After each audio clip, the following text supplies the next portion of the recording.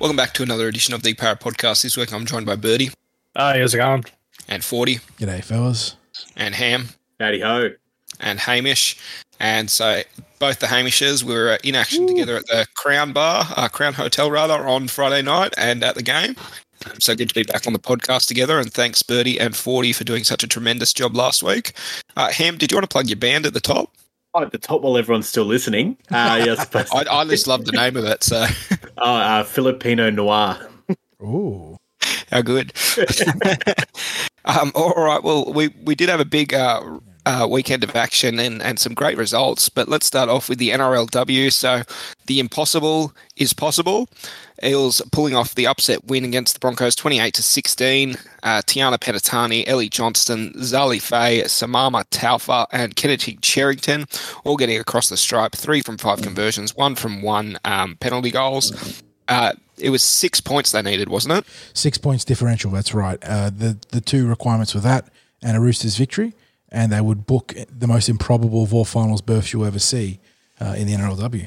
And that they have done, taking on, of course, the Roosters this week. But, we'll get to that when we get to that. We saw the Roosters from last year were in pretty ordinary form throughout the competition and then came on fire at the back end.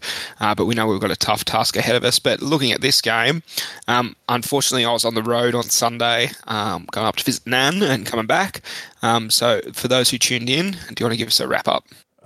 This was the very best and worst of the Parramatta Eels, and obviously by a significant margin more the best, but there was some stone cold drops, and Christian Pio had a horrible attempted tackle at one point. I think she felt she was doing two-handed touch at training, and she literally could have made the tackle and just let the person run by her, but that was in the wake of the Tiana Penatani injury, so there was a bit of issues down that left edge defensively, but when they were good, my goodness. This is the sort of like the fruition of those 3 or 4 really tough losses that we've had where we've been in it at points and, showing flashes, and then they put it all together. For 50 or 60 minutes in this game, they were just so far and away the better team. They were smashing the Roosters, the Broncos up the middle. There was some genuine flash down the sides. I think Ashley Quinlan had her best game by some margin in this one. She was throwing gorgeous cutout passes down the left edge. There was one try to Zali Faye, which was almost indefensible in the NRLW, so that was really encouraging to see. But when I previewed this game on TCT, I looked at the core players here and said that if they wanted to make this final, that they needed the likes of, in particular in the forwards, Samima Taufa and Kennedy Cherrington to step up. And when this game initially finished, Samima Taufa was billed at, I think, 260 metres off 24 carries. Kennedy Cherrington right alongside her, I think she was credited with 260 metres. 260 metres from 25 carries and 5 tackle breaks for Kennedy. I've just looked at the stats again. Samima Taufa has been bumped up to 307 metres off 28 carries, line break assist, 6 tackle breaks, and then going across the defensive side, 26 tackles, one missed, 4 ineffective, alongside an intercept 2 that she scooped up at one point. And Kennedy Cherrington, for her efforts, 28 tackles, 3 missed, 1 ineffective. And those two, they just put the team on their back in this game. It was fantastic. Yeah, when you saw those two, Kennedy's always ball of energy and Taufa's always, just absolute workhorse. But this game, they just stepped it up another level somehow. And it's, as you said, it's the best I've seen them play. Quinlan, select passes she was throwing. When you look on the first, when Penatani's first try, it was a nice shape, actually. It could have also gone out the back to Penatani. I think with her speed, she would have beaten her opposite one-on-one. So it was very good. You don't usually see too many offloads like Christian Pio threw. That was a very good offload. A good take into traffic, and then the offload was very, very high quality. Yeah, I thought Hanisi off the bench brought energy and power. Brooke Anderson starting at hooker. Bit of a master stroke there. Yeah, that was a good call by Dean Witters. Yeah, she absolutely rolled the Broncos forward. Yeah. In the lead up to the final try. And finally, I think the two young wingers, Zali Faye and Cassie Tohihiku, coming in, 19, 20 years old, I think. Oh, well, here you go. Tohihiku's 18 at the moment, and Zali Faye is she's 21. Yes. So a bit older there, but still very young. But debut NRLW seasons. There's 4 more clubs coming in in the next season. I know Zali Faye is from the Shire, but hopefully we can hold on to him, because I think, as much as you can say you want to build a team around them, I think having strong wingers like those two, especially with how young they are, if you can hold on to them and then put the blue and gold blood into their veins, they might stay around for a little bit longer. Mm-hmm. The only problem I have with this team, and she's very, very good, and she has some very quality touches, is Gail Broughton. I just still think she positions herself a little bit weirdly. She doesn't position herself at first receive. She positions herself behind the ruck. It's a weird spot to do, and I just think maybe while she's learning the game, maybe put her out in centres. Maybe just so she's got a spot that she stands. She's going to be there. We know she's going to be there. Maybe it's something we could do. The speed. She's so quick, so powerful. Like, I just wanted to get more touches. That's really what it is at the end of the day. Like, she only got the ball 24 times, which is, well, obviously less than the two halves, but Taufa got more, Cherrington got more touches. It's not even about the amount of touches, it's the amount of quality touches for her, isn't it, Ham? You'd be happy if she got 24 touches in the game if most of those touches were getting downhill on the edges, attacking the opposition defense, creating, opportunities and indecision. With her ability to tuck the ball and run off that either foot, really, she can step off both feet there, or, getting to Penatani or Rakia Horn in the centres. So, yeah, it's about getting her quality looks. And initially, we were sort of being critical of the team, but I think it's a joint venture thing here. I think the team needs to get her into positions more often, but she also needs to, and this is part of that transitional process from Rugby Sevens to the 13 player code, but, put herself in positions to succeed as much as anything else. So she is very, very talented. We even saw that in this game. One of the things that's really stood out to me is how dangerous she is on the kick return. Opposition teams are really struggling to contain her. So that is a big plus. And as soon as there's a broken line, like there was one kick return I remember, I think it was later on in the game, she made about 30, 35 metres just on the kick return alone. Yep. And, outside of that, this was just a really solid team effort. I thought that Philomena Henesi, she came off the bench in this game, did she, Ham? Yeah. Yeah. I thought that this was one of her best games of the season, 17 carries, 173 metres, 4 tackle busts. She really brought the energy through the middle. Ellie Johnston scored a really nice try, the second try of the game, I believe, after Penatani's opening one. Yep. So that all the starters, all the core players came to play here. It's exactly what they need to do next week against the Roosters. But in the same token, they've got to minimise the errors. There was a number of stone cold drops in this game that the Roosters will take much more advantage of than the Broncos this year. But the other thing I want to shout out, and this goes on both sides for both the Broncos and the Eels, I really, really love the passion that both these teams had at the end of the game for differing reasons. When Kennedy Cherrington scored that final try that sealed the game for the 2 converted try lead, they knew that they'd held up their end of the bargain with the Roosters to play the following game after. They got up and you could see the tears of joy in their eyes. And you contrast that in the post-game press conference with Ali Brigginshaw, who was hurting so bad that it actually caused tears in her eyes for the Broncos to miss the finals for the first time ever in the NRLW. And that's what this game's all about. I loved it from both players, from both teams, both players, or all the players involved there. Well, yeah, that's the thing. It's not a job for these girls. It's because they love it. Mm-hmm. That's why they're playing. They're not playing it for money. They're playing it because they really enjoy the game. And we're getting to a point where we can hope that they can play it, as a primary career option. But we're not quite there yet. We're getting there. But the next, collective player agreement hopefully, pushes or mandates that these women get a chance to earn what is close to the average wage at the very minimum when it comes to a full-time job, so they can, focus on football as a career. I tell you what, you'll see the quality absolutely skyrocket once that happens. We're starting to see it. More players come through the Tasha Gale system, come through the Harvey Norman Women's Premiership. Once they go professional, like this competition will be going gangbusters. Yep. Yes, indeed. So, I mean, we spoke about it before. When you play a single round robin format with just the 6 teams in it, at some point it's going to spit out a bizarre result. And thankfully for us, the Eels are the benefactors of that, singular unique result there, getting into the finals with the 1 win coming in the final week of regulation football. But yeah, they knew what the equation was. They'd been so close a number of times this season.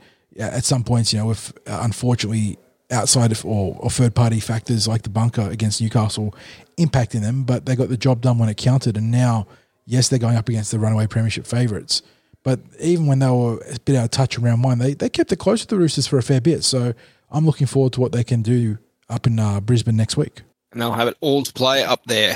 Thanks for standing by there, 40. I had to take care of a singular matter. We stalled out pretty well. We got you back in time. You did.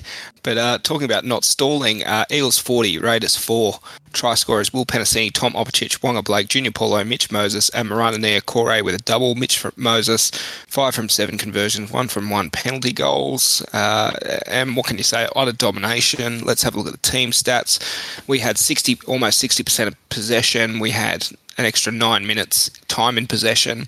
Completed at 77%. It seemed a lot higher, especially early in the game. We outran Raiders for an extra 700 metres, extra 200 post-contact metres, 8 line breaks to 5, 47 tackle breaks to 25.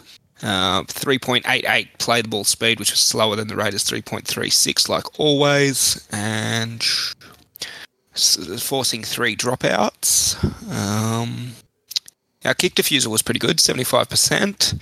Effective tackle rate at about 87% to the Raiders' 81%. Having missed 25 tackles to the Raiders' 47. Raiders getting 2 intercepts. I don't recall those. There was one off the kickoff set where we were throwing the offloads around and around halfway through. Yeah, that was one of the intercepts, and the other one. And then the other one was Moses made a break pass to Papali'i. Oh, the Papali'i, near the try line. The last pass back inside. Yep, they're the 2 intercepts there. And then errors, Raiders 13 to our 10. We conceded 3 penalties to the Raiders 6. 1 ruck infringement for us to the Raiders 2. Raiders with 1 player on report. Apparently we used 10 interchanges, so that must include the 2 HIAs to the Raiders 7. They also had the 2 HIAs, but both of their players didn't come back. Is that right? No, one of them came back, I think. Whitehead definitely came back. Yeah, Whitehead came back, but the other one, the second one, failed. Harawira-Naera, yeah, because he got messed up real bad. That was a bad one. Hamish? Sorry, I had myself muted. I'll repeat what I just said, which is, what can you say? After 25 minutes, we were utterly dominating this competition, this contest. We'll get into it in the news, but the post-match comments from BA about putting the barricades up, circling the wagons, us against the world. It seems like the team bought in this week, and they brought their A game. And the biggest factor for the Raiders have been their forward pack in the back end of the season, and we completely nullified that. Utter domination through the middles. Yeah, I'll tell you what. Even though we were sorry, that's 40, how you go. Even though we were at 22-0 up after 25 minutes, I was still very, very nervous. I think we all were. My dad was sending me messages saying it's all over and take that, Ricky, and I'm like, shut up, please. I've had friends and family say, on to the grand final. I've gone, I love you, but I cannot agree with you. STF you, please. Yeah, because as a Parramatta fan, you're waiting for the other shoe to drop, aren't you? You're waiting for, you think back to, was it the 98 final against the Dogs? You're waiting for that comeback. You're waiting for the heart to be broken again. But, our boys they got the job done. They were so relaxed, but so focused at the same time. Like, they found that perfect harmonious blend there of being locked in without, overstressing or overthinking things. And they came to play. And the pre-game talk was, the Canberra had the momentum. Canberra were the team coming in red hot. Parramatta, we dropped the first game in the finals. We're there to be beaten. Their forward pack is, in better touch than ours. Their back line's in better touch than ours. They've got the halves that are firing. Fogarty's turned their season around. The entire narrative was with Canberra. It was going to be, Parramatta, they're going out in week 2 of the finals again. And whether the outside noise prior to the Hadley stuff was an issue or not, and maybe the Hadley stuff was a turning point, it wasn't, but regardless, they just blotted it all out and just focused on playing Parramatta football. And Tapine and Papali'i, the lesser Papali'i, were just invisible in this game. It was actually incredible. Absolute non-factors. I at the end of the game, I was going, I do not remember seeing them. And I was listening to someone else the other day, and they were saying, Tapine ran for 100 metres. I thought, well, bloody Junior and Junior Barlow were playing, Reed and Gamble-Gillard, nearly ran for 200 metres each. Yeah. You know what I mean? Like, yeah, and this they were absolutely invisible, and it was the way we played. Like, I've been diminishing Reed, but his long passing clicked this week. Once again, he played very well against Penrith too. It shows you how much better this team is when their dummy half doesn't have to, like, they can't do individual things, Reed still had some nice touches in this game as much as he did against Penrith with the try assist to Oregon Kaufusi back then. But when the dummy half is getting the ball out on time, on schedule to Dylan Brown and Mitchell Moses, good things happen. And we saw that to maximum effect in this game. I do want to shout out Quentin Gufferson, who made an important try saver early in this game where maybe the Raiders could have made something if it was Rapana at that point that nearly got the ball down, but Guffer managed to save the day. But aside from that, this team just played fantastic 1-17 for the most part. Yeah, you talk about that Gutho stop. That goes if they score there, goes to 6-4 or even 6-all. That completely changes. And I think we scored off the back of that, didn't we? I think we might have, yeah. I think that might have been close to a 12-point turnaround. I think that's the Tom Opicic try. Yeah. So huge, right. Absolutely huge play there from Gutho. Other than that, and their other try, I only think that they had one more opportunity of scoring, which was late in the game.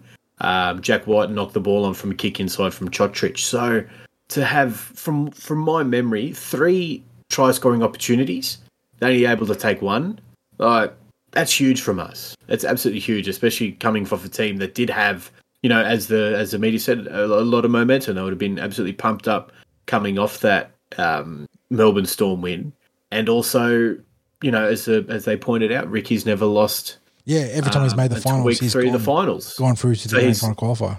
Yeah, so, outside of his Roosters wins, I think he's down to 50% win rate in the finals, but still that's very, very good hit rate. So, we beat them and we killed them. You can't mention we Viking clapped them. You can't mention Ricky without talking about the crowd. Full shout out to, and I know there were a few thousand Raiders fans in attendance too, but to the 29,137 or thereabout fans out there who absolutely booed the shit out of Ricky every time he was on camera in the stadium, I salute you. That was CommBank was absolutely rocking in this game, and you can see why home ground advantage is an advantage. The Eels fans there were just electric. And the Viking clap, I'm all about that shithousery. It's good. It's good that the Raiders do it. It is good that opposition fans do it. That is the sort of stuff that makes attending games so fun on both sides. So I just thought we did it maybe one or two too many times. The once and twice is funny. No, I was still all for it. All right, fair enough. I would have preferred more booing of Ricky Stewart and Corey Horsburgh. So disappointing on that end.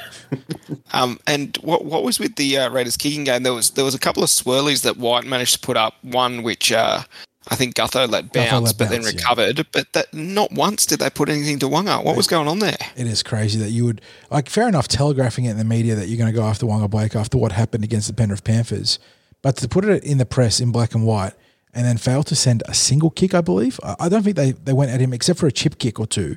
In terms of actual attacking bombs, they didn't go at him at all. And, gave him the easiest redemption game of all time. So thank you, Ricky. Thank you, White. And thank you, Fogarty. Bertie, we haven't heard from you. Jump in. No, he's all said it. We're smothering them, on them like a cheap suit. And that probably plays into why Wonga didn't have many kicks, because they hardly got into good attacking kick positions, they were kicking on their 40 and they're just trying to survive. So, we just smothered them the whole game. You guys mentioned it, Tapine is like the best player or best prop in the world, allegedly, he's going to do well for New Zealand at the World Cup, but, he's non-existent, he's MIA. Look, the only time they looked dangerous was besides that break, was when they were kicking it on last not kicking on last, or when they were running it on last, sorry. Other than that, I wasn't nervous. I wasn't, during the game. I just thought we were just dominating them with our run game. We fed the ball to Sean Lane and Papali'i early, as opposed to the previous week against Panthers, where they hardly had the ball. So, yeah, it was good. And it just seems what could go wrong for Raiders happened. Savage got clean bowled, for a pretty good try from Opicic. Yeah, it just seems like we're very clean, very disciplined, and anti-para finals game in that regard, wasn't it? What went right 100%. Went right for us, and what went wrong, or what could go wrong, went wrong for the Raiders. Yeah, and you look at Moses, he just what a difference. He was just. I think it's his try. I just thought to myself, only he can score a try like that. With him and Junior, you look at any other forward who can do a wraparound. Junior's done it I think 3-4 times this year, and they've resulted in tries. The coolest part about that try is that we've used it in the red zone a couple of times this year. That was the first time we'd use that look from the midfield, and it probably dovetails really nicely into just the overall thought that this game featured some great strategizing, some great coaching. I know that Chad Townsend was on the Triple M Saturday NRL panel, and he mentioned that our first try to Will Penasini was a completely new look. We don't usually play that way to the centre. We'll go to the back row or out the back to the fullback, but instead the fullback was a little bit flatter and played the Penasini on the short ball there, and obviously the Raiders weren't prepared for it. So starting to introduce some new wrinkles and some new foils into the business end of the season, which is a good sign of good coaching. But this game's got a lot of threads you can pull apart. Mitchell Moses was masterful in the halfback role, even with that 15-minute stint getting a HIA. Dylan Brown, 321 run meters. Like that is actually insane. We're used to those sort of numbers from the game's most elite and fittest fullbacks. This guy's a 5'8". So absolutely ridiculous there. All the starting forwards, all the core forwards into triple figures, including 221 metres from Laney, 232 metres from Ice. The two props, Ham, you shouted them out before, 190 from Reg, 164 from Junior Barlow. This, just an incredible team effort.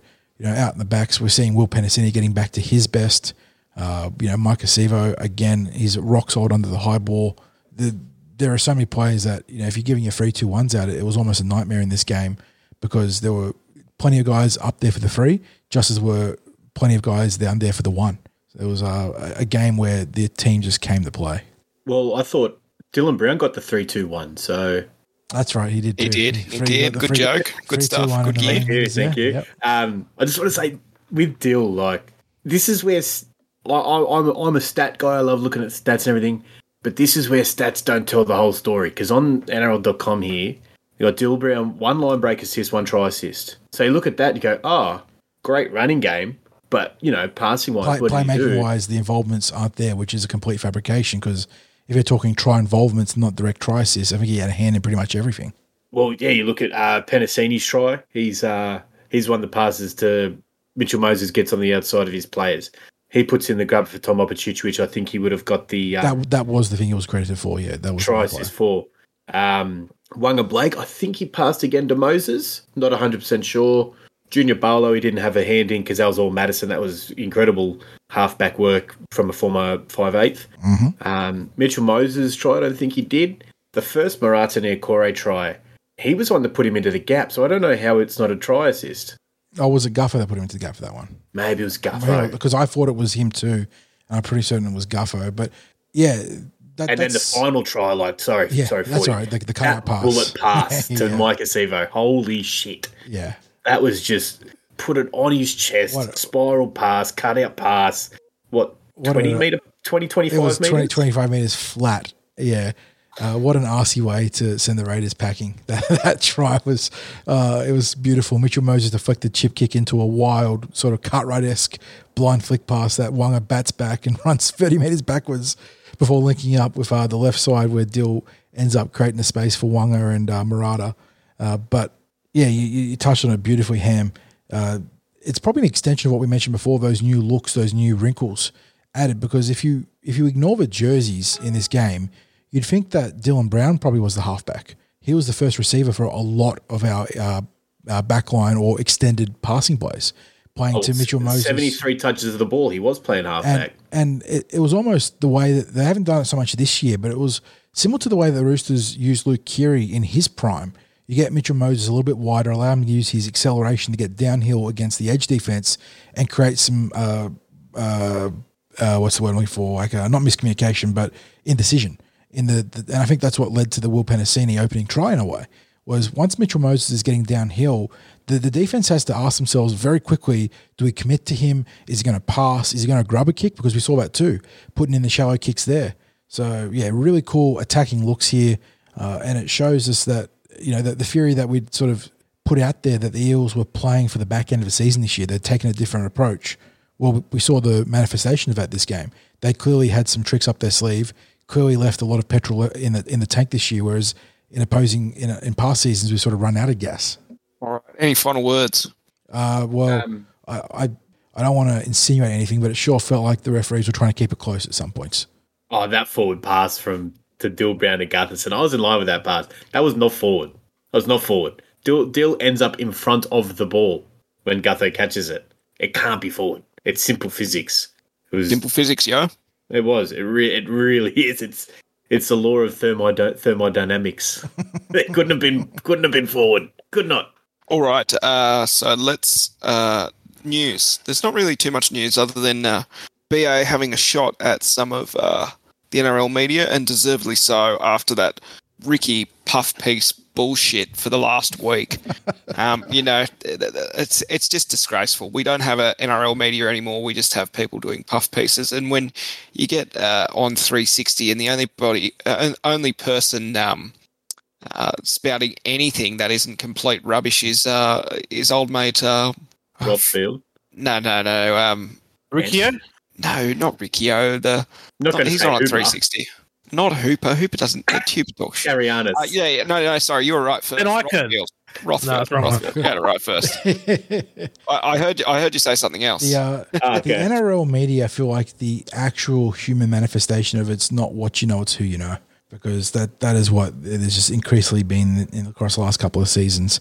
But yes, so full credit to the Eels for adopting that siege mentality that you mentioned, Hamish, and using that as a fuel for the fire, because it's pretty clear this playing group is tightly knit, and there's been whether even tonight on 360, they barely talked about the Parramatta game, and Braith drops the line. So was Jacob Arthur picked? And the rest of the panel just looked at him and said, yeah, and so what? So there's clearly agendas at play when it comes to Parramatta, for good and very much for the worse. And in past years, it has been a derailing factor for us. But this year, I think whether it's I wouldn't say finality, like a sense of finality, but the fact that there are departing players, and that doesn't mean that our premiership window is shutting, but the fact there is departing core players, I think the boys are very serious about giving it everything. I just, I want to go back on that thing about Jake. Someone should just remind Anasta. Mate, I reckon Braith is probably listening in. Braith, just everyone else turned down. Braith, turn it up. Jake's playing week 3 for finals. Your star recruit, Cameron Munster, I believe his name is, got knocked out week 1. So, who's better? Probably about 3 lines deeper. Yeah, allegedly 3 lines deeper. You never know. You mentioned there wasn't too much news, Hamish, which I think is right, but we have been linked by both the Daily Telegraph and Fox Sports to Jack Murchie, who was part of the outgoing Warriors squad. So I don't know what that means for Ice, because he still is dodging the question about whether he's committed to the Tigers or not. But at the very least, we shore up the edge back row position. And Murchie's interesting because physically good prospect, a bit like Ice, but obviously not a power unit like Ice was as a power lifter, but more a prototypical modern back rower. His running meters weren't incredible for the Warriors this year. He was averaging a tick under 70 meters. But what caught my eye is that even in a relatively porous New Zealand defensive outfit, I think his effective tackle rate was over 93% this year. So there's some good raw materials to work with there if he does end up signing with the blue and gold, and gives us some depth at a needed position. Yeah, it's interesting. I think we got like 5-6 players leaving, like in our first grade squad, and only confirmed 3 incoming. So expected to ramp up in the postseason. But I'm not expecting any big name signings like a Liam Martin in a couple of years, or one of those big name signings. So yeah, it'll be interesting. All right. Well, with that said. One other thing I did want to touch on. The fans have been smashing the Eels players for not hanging around long enough, but there was a big couple of laps, especially from some of our departing players. Reid Marnie, in particular, revving up the crowd after the win. Good, yeah. Yeah, knowing that it was his last home game at Eels Stadium before we'll be booing him, and getting our Chinese. I'm already starting to boo him already. Chinese takeaway donations for when he has his first home game back at Paris Stadium, the old Jamie Lyon coin donation. So, but no, for his last time, it was nice. It was a nice little departure there. What a stadium! Like we are so fortunate to have that stadium and be in it for our home ground. Like, imagine having to play at Shark Park, the 11,000 people, and you got scaffolding behind you, or Penrith Park, and you get bloody. I don't know, whatever, you get that many diseases, COVID's not going to affect you at Penrith Park. So, what a stadium, like, what an atmosphere. Everyone turned up, hats off to the Raiders fans. They all turned up. They got there in numbers. They were all out on Church Street before the game. Created a really good atmosphere. Some even Raiders fans joined in on the Viking clap. I didn't notice there wasn't too much argy-bargy between the two groups of... radio silence? You there? Yeah. You cut out for about 15 seconds there after argy-bargy. I said something. I think he said screw Ricky and, fuck off to Canberra or some shit, yeah. I was congratulating Canberra fans, but that'll do. No, they took it in good stride, a couple of them joining in on the Viking clap, so, no. They can give it and they can take it. So, I thought it was quite good atmosphere out there. And there especially was a lot of Raiders fans, especially down that, must have been their ticketed membership down at the, I want to say, southern end. The end furthest away from the Leagues Club, right? Yeah, Yeah. Southern. Yeah. Definitely Southern. The old swimming pool end. So yeah. Yeah. That's the one.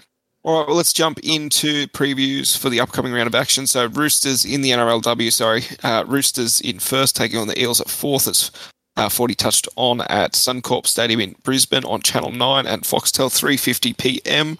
on Sunday the 25th of September. So a whole stack of ins for the Roosters, getting back to pretty much their full-strength side after resting a couple of players last week.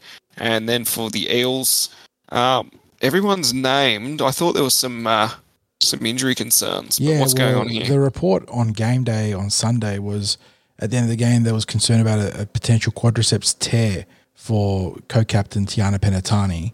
Now, I don't know if because it's a relatively short turnaround for the NRLW between Sunday, the team was Tuesday, they've just gone with the team as it ran out against the Roosters because that is the team 1-17 outside of the pre-kickoff swap between Brooke Anderson and Selly Malangi. And they've just, done the old copy-paste job as part of the pre-game mind games for the Roosters. But, yeah, as it stands, she's being cleared, I suppose. The team was Tuesday, but I don't know if she's really been cleared. We have to wait and see. So if she's out, I suppose we look at the team list and we'd probably turn to Abby Church maybe, and whether she starts in the centres or they do like a reshuffle of the wingers and whatnot, if they trust, Zali Faye or Toi Hiku to play centre more than Abby and put her on the wing, I don't know. But Tess Staines has played Tess Staines too, yep. Some wing as well, yeah. Yeah, so one of those two would be the factor. Obviously, you're hoping that your co-captain is good to go because she's been very good this year with the ball in hand and just leadership-wise, I don't think, not the fans will, but I don't think people should sleep on the importance that both her and Taufa have as captains. All right. So anybody else want to touch? Obviously, we're up against the reigning premiers and the number one team in the competition. They haven't dropped a game this year in the Roosters. But, when we played them earlier, we didn't disgrace ourselves, although it blew out at the back end of the game. Yeah, we didn't play our best football and we still pushed them at times. So I take that as a big positive. But they're certainly up against it to turn around the result from earlier in the year. Yeah, I mean, that backline's lethal. Sam Bredman has come back from a bit of time off and been outstanding. Surgis and Kelly, premier centres pairing in the competition. Tamara and McGregor are both good halves there. But I think what really set us back in this game, or the round one game, was the forwards. Togatuki and Hilma are a very powerful 8 and 10 combination in the front row. And then the back row, I think it was Keely Joseph that did a lot of damage against us. But they're just a very good team, 1-13. Their bench gives them a bit of juice as well.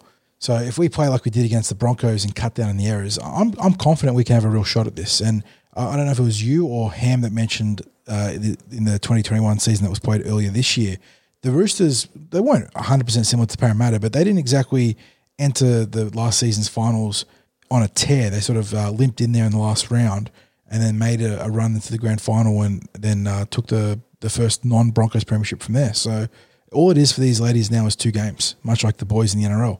Just, outside of any extra time, for them it's 140 minutes of their best football and they'll be lifting the shield and it starts on Sunday. All right, and with that said, let's jump into the men's preview. So Friday night we get to play the 23rd of September, finals week 3, Cowboys in 3rd, Eels in 4th.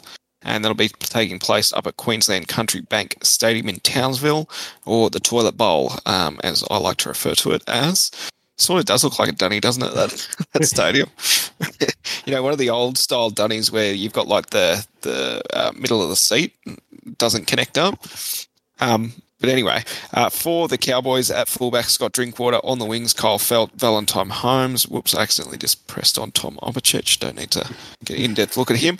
In the centres, Val Holmes and Peter Hiku.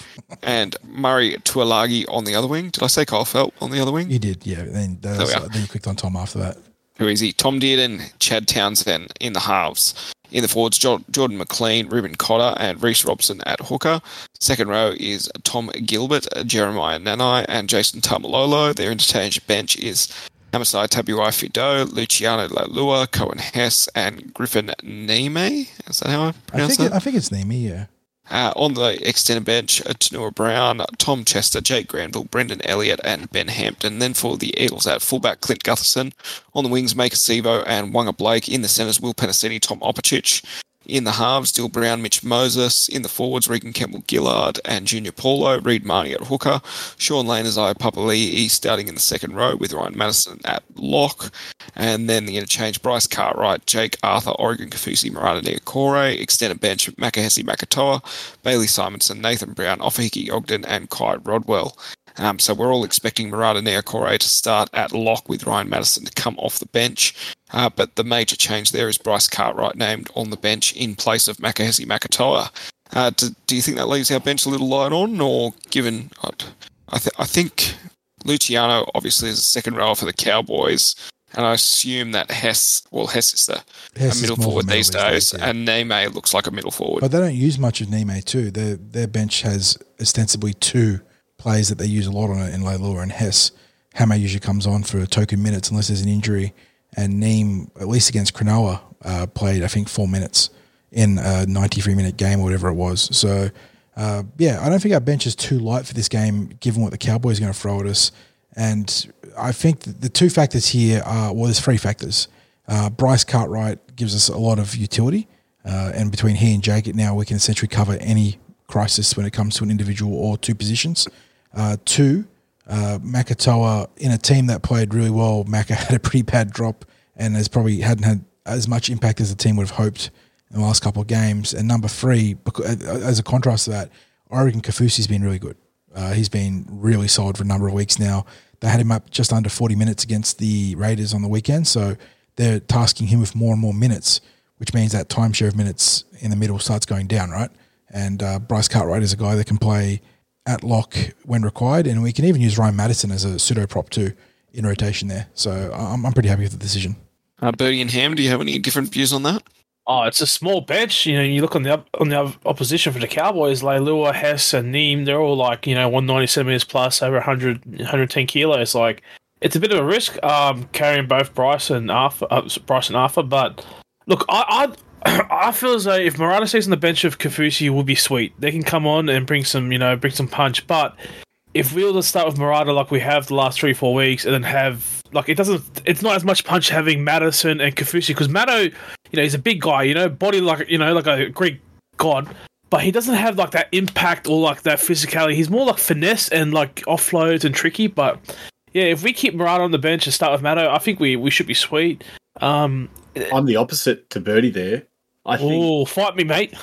Oh, sorry.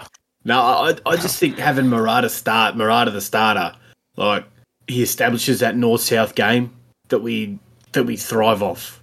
Like, having Matto on there, yeah, he's a good ball player, and as Bertie said, the punch off the bench with Marata. But I think we need that punch to start. I think we need three prop forwards smashing it up, running the inside shoulder, Jason Taumalolo, get him making a tackle a minute if we can, if we hold the ball, run at his shoulders. He'll open up soon. Get him off the field. Get their bench on. And because I think that Matto might not have the immediate punch, but once we've put him on after that 20-minute period, he's on for the rest of the game.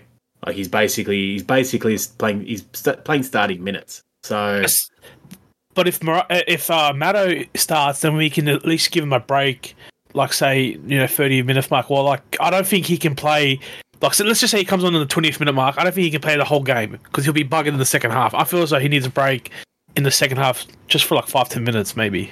Right. Other strengths and weaknesses. Looking at the Cowboys, really, I guess their best game. They've got some great form out of their outside backs, especially Holmes.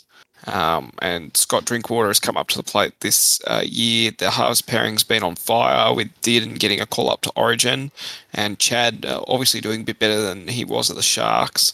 But for me, it's really their second rowers that have stood up for them, and their forward pack really all in all, with Cotter, Nanai, and Jason Taumalolo really finding some form this year.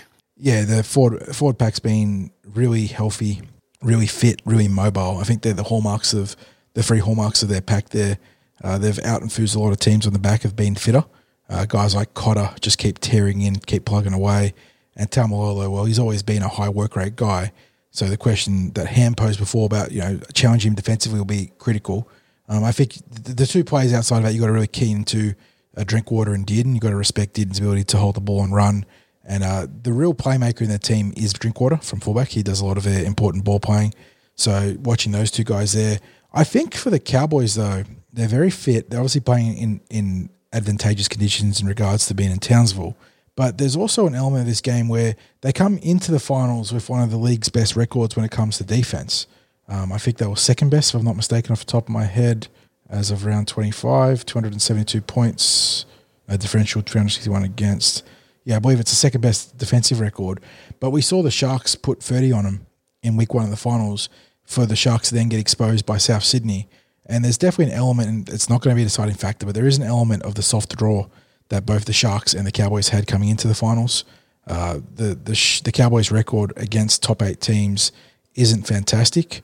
I think in the back half of the season, the only wins they got were when they beat up on the depleted Penrith Panthers in round 25 and the depleted Melbourne Storm in round 11. And prior to that, it was the game we played in Darwin.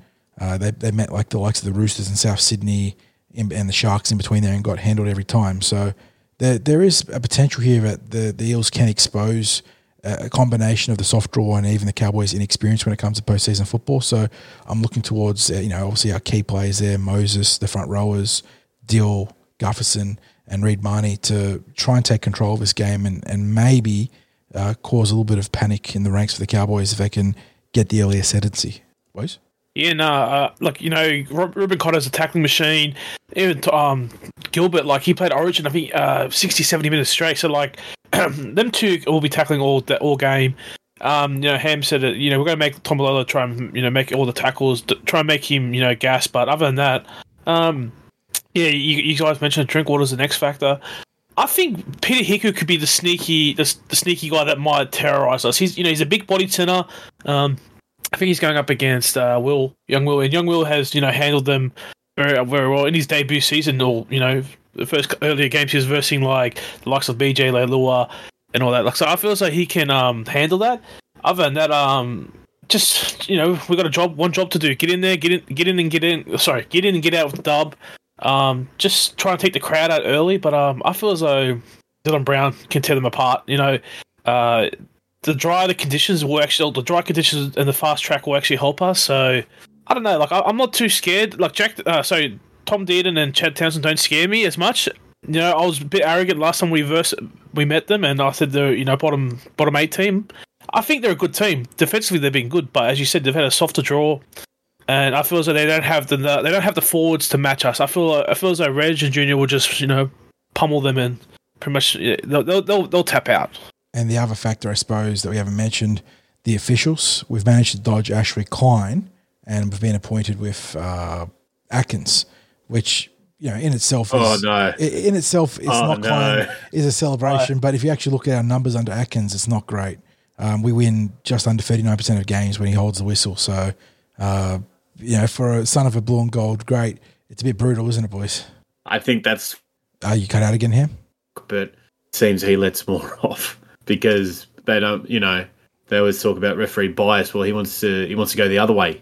Yeah, and try and make it as obvious that he's not favouring the Eels as possible. So, if we win this game, we're doing it in some pretty adverse conditions. Going up to Townsville, I think they're saying it'll be about 26 degrees and 80% humidity on Friday night. So I know that the boys are training close to the hottest time of the day right now to try and simulate some of those conditions there, because the humidity in Sydney's actually been relatively high when I've checked the weather index. So maybe they'll be as well prepared, or hopefully they'll be as well prepared as possible. But outside of that, boys, before we head on to our predictions, any last words, last comments, last strategies you want to sort of highlight before we wrap it all up? Nano, we just got to guard him, set up a wall around him so he doesn't get a clean. Try and make it difficulty for him to make a run and jump at the ball. They're going to target him for every high kick. So just make his life as terrible as possible, or just put pressure on the halves. We didn't put any pressure on the Cleary. Look what happened. So just get in their faces and just make sure they always tackle the halves. So yeah. Ham, anything to say, or we go to predictions? I was watching the highlights of the Cowboys Sharks game from their first finals game. two of their tries come straight up the guts. Toby Rudolph ran for about 12 metres out, busted through 4 tackles. Cam McInnes scored a fairly easy one close to the post. So, I think we have the forward pack, as Bertie said, to bash them. I think we've got to go out there, play that north-south game. Reed Marnie, I want to see 0 run meters. I want to see 120 receipts for 120 passes. I don't want Reed running. I want him getting it to the forwards, them running onto the ball, forwards supporting other forwards, and then once we've got that roll on, hit Dill, hit Moses. That's where our strike is. That's where we need to play this game. All right, well, let's jump. Thanks for that. Sorry, that's poo number 2 that's just been changed. My God. And they're man-sized as well. They're not boy-sized. Bertie, predictions. I don't know. Look, I'm confident we're going to win. I feel as though we'll win 26-12. Just like last week, I think we'll lead from the beginning and just, kick on clear. And I can see Cowboys go away from their game plan a bit. And throwing it instead of going up the middle, pretty much throwing it around. I don't know, but they might even bring in what's his name, the hammer early on to spark their attack. But I feel as though we'll smother them again. I think Brad Arthur, Sneaky is a good guy. Sneaky is a good coach in terms of nullifying the opposition's strength. Other than that, thank God. I'm not trying to disrespect the winger we had last time, but there's no Hayes Perham on the bench or on the wing, so Felt's not going to have an easy time with it. Either, so. We're back. Yeah, so good luck trying to do a specky over Sivo. He might just pole drive you to the ground. Other than that, so first try scorer, I'm going to go make a Sivo. I think he's going to run over Felt. Yeah, so 26-12 and Dylan Brown to have a masterclass again. Yeah, 40. Hey, okay. I'll say the big calls for Ham there. Yeah, I mean, as with the ladies, right? It's just 2 games. So one big effort here puts you into the big dance. One big effort there. Get you that breakthrough title. I want the boys to go up there and just leave it all on the field. 80 minutes, then you get the 9-day turnaround to a Sunday grand final, so you got plenty of chances to heal up as well as you can.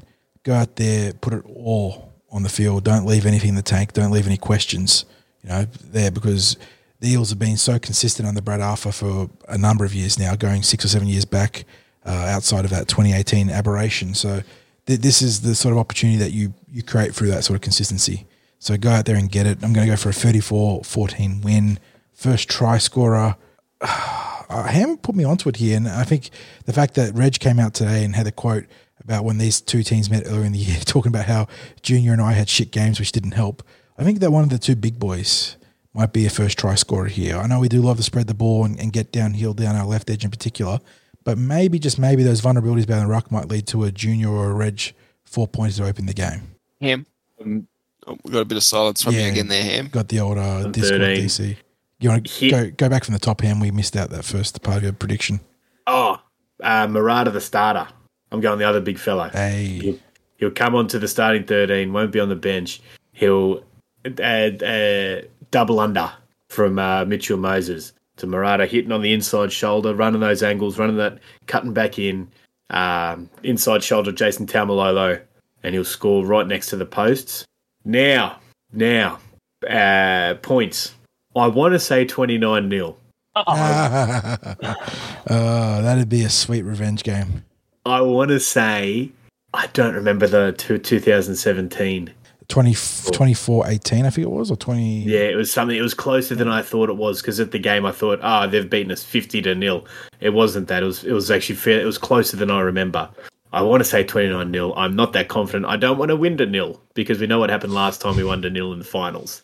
And we don't want that to happen in the grand final. 24-16 was 2017. Yeah. So with me enough rambling on trying to think of a score, I'm going to go Parramatta 20, the Cowboys 8. All right. Well, the boys, they covered for me last week, and they got my prediction of 40-0 correct, and it was 40-4, so pretty damn close. So with that in mind, 40-0 again. Eels over the Cowboys. We've been training in the gym with the heater turned on. Yes, Jack. Okay, I'll come and get it in a sec. Give us a prediction, Jack. Jack, who's going to win? Say go, Para. Oh, he said no. Oh no! When he did see the team list on the screen, he was keen to go to the football this weekend, but I think return flights are something like $1,700. Yeah, it costs $2,000. To Townsville. Yep. And they're all booked out. So good luck. Yeah. All right. 40-0 with Sivo first try scorer, as Bertie was touching on. No Hayes Perham on the wing, but Sivo returns, and to put it all over for Kyle Felt, who does seem to have sneaky good games against us all the time. Bloody Kyle Felt. Hey, we shut Rapiner down. He's usually an absolute demon against us. So let's do the same with Kyle Felt. Yeah, let's give him the old Jack Whiten forearm to the head when he's tackling. My goodness, that was Finishing off the tackle. atrocious. Yes, finishing off the tackle is the politically correct term we use, I think, thanks to Vossi. All right. Well, with that in mind, is there anything else? We've come through. We're at the prelim. We're at the doors of our grand final berth. We've been here before. The last time we were at ANZ Stadium for that Bulldogs match, and then on to the GF. It's been a while, but it's been a fun ride this year, I have to say, boys. Whatever happens on Friday night, I've really enjoyed it. Just got to sit back and enjoy.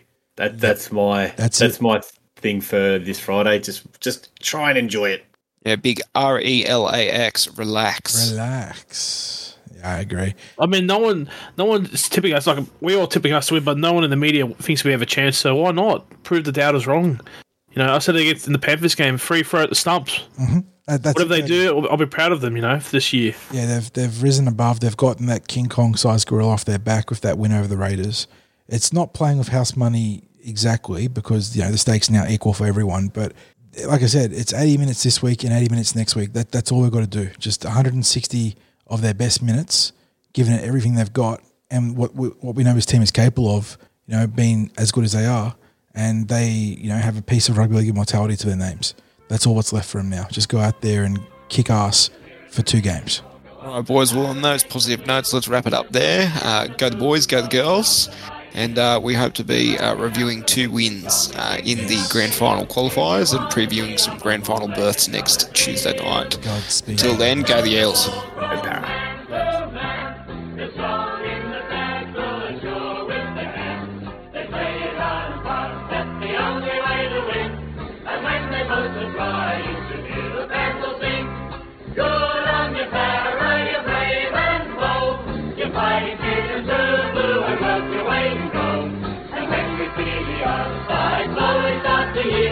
We raise our voices to the sky.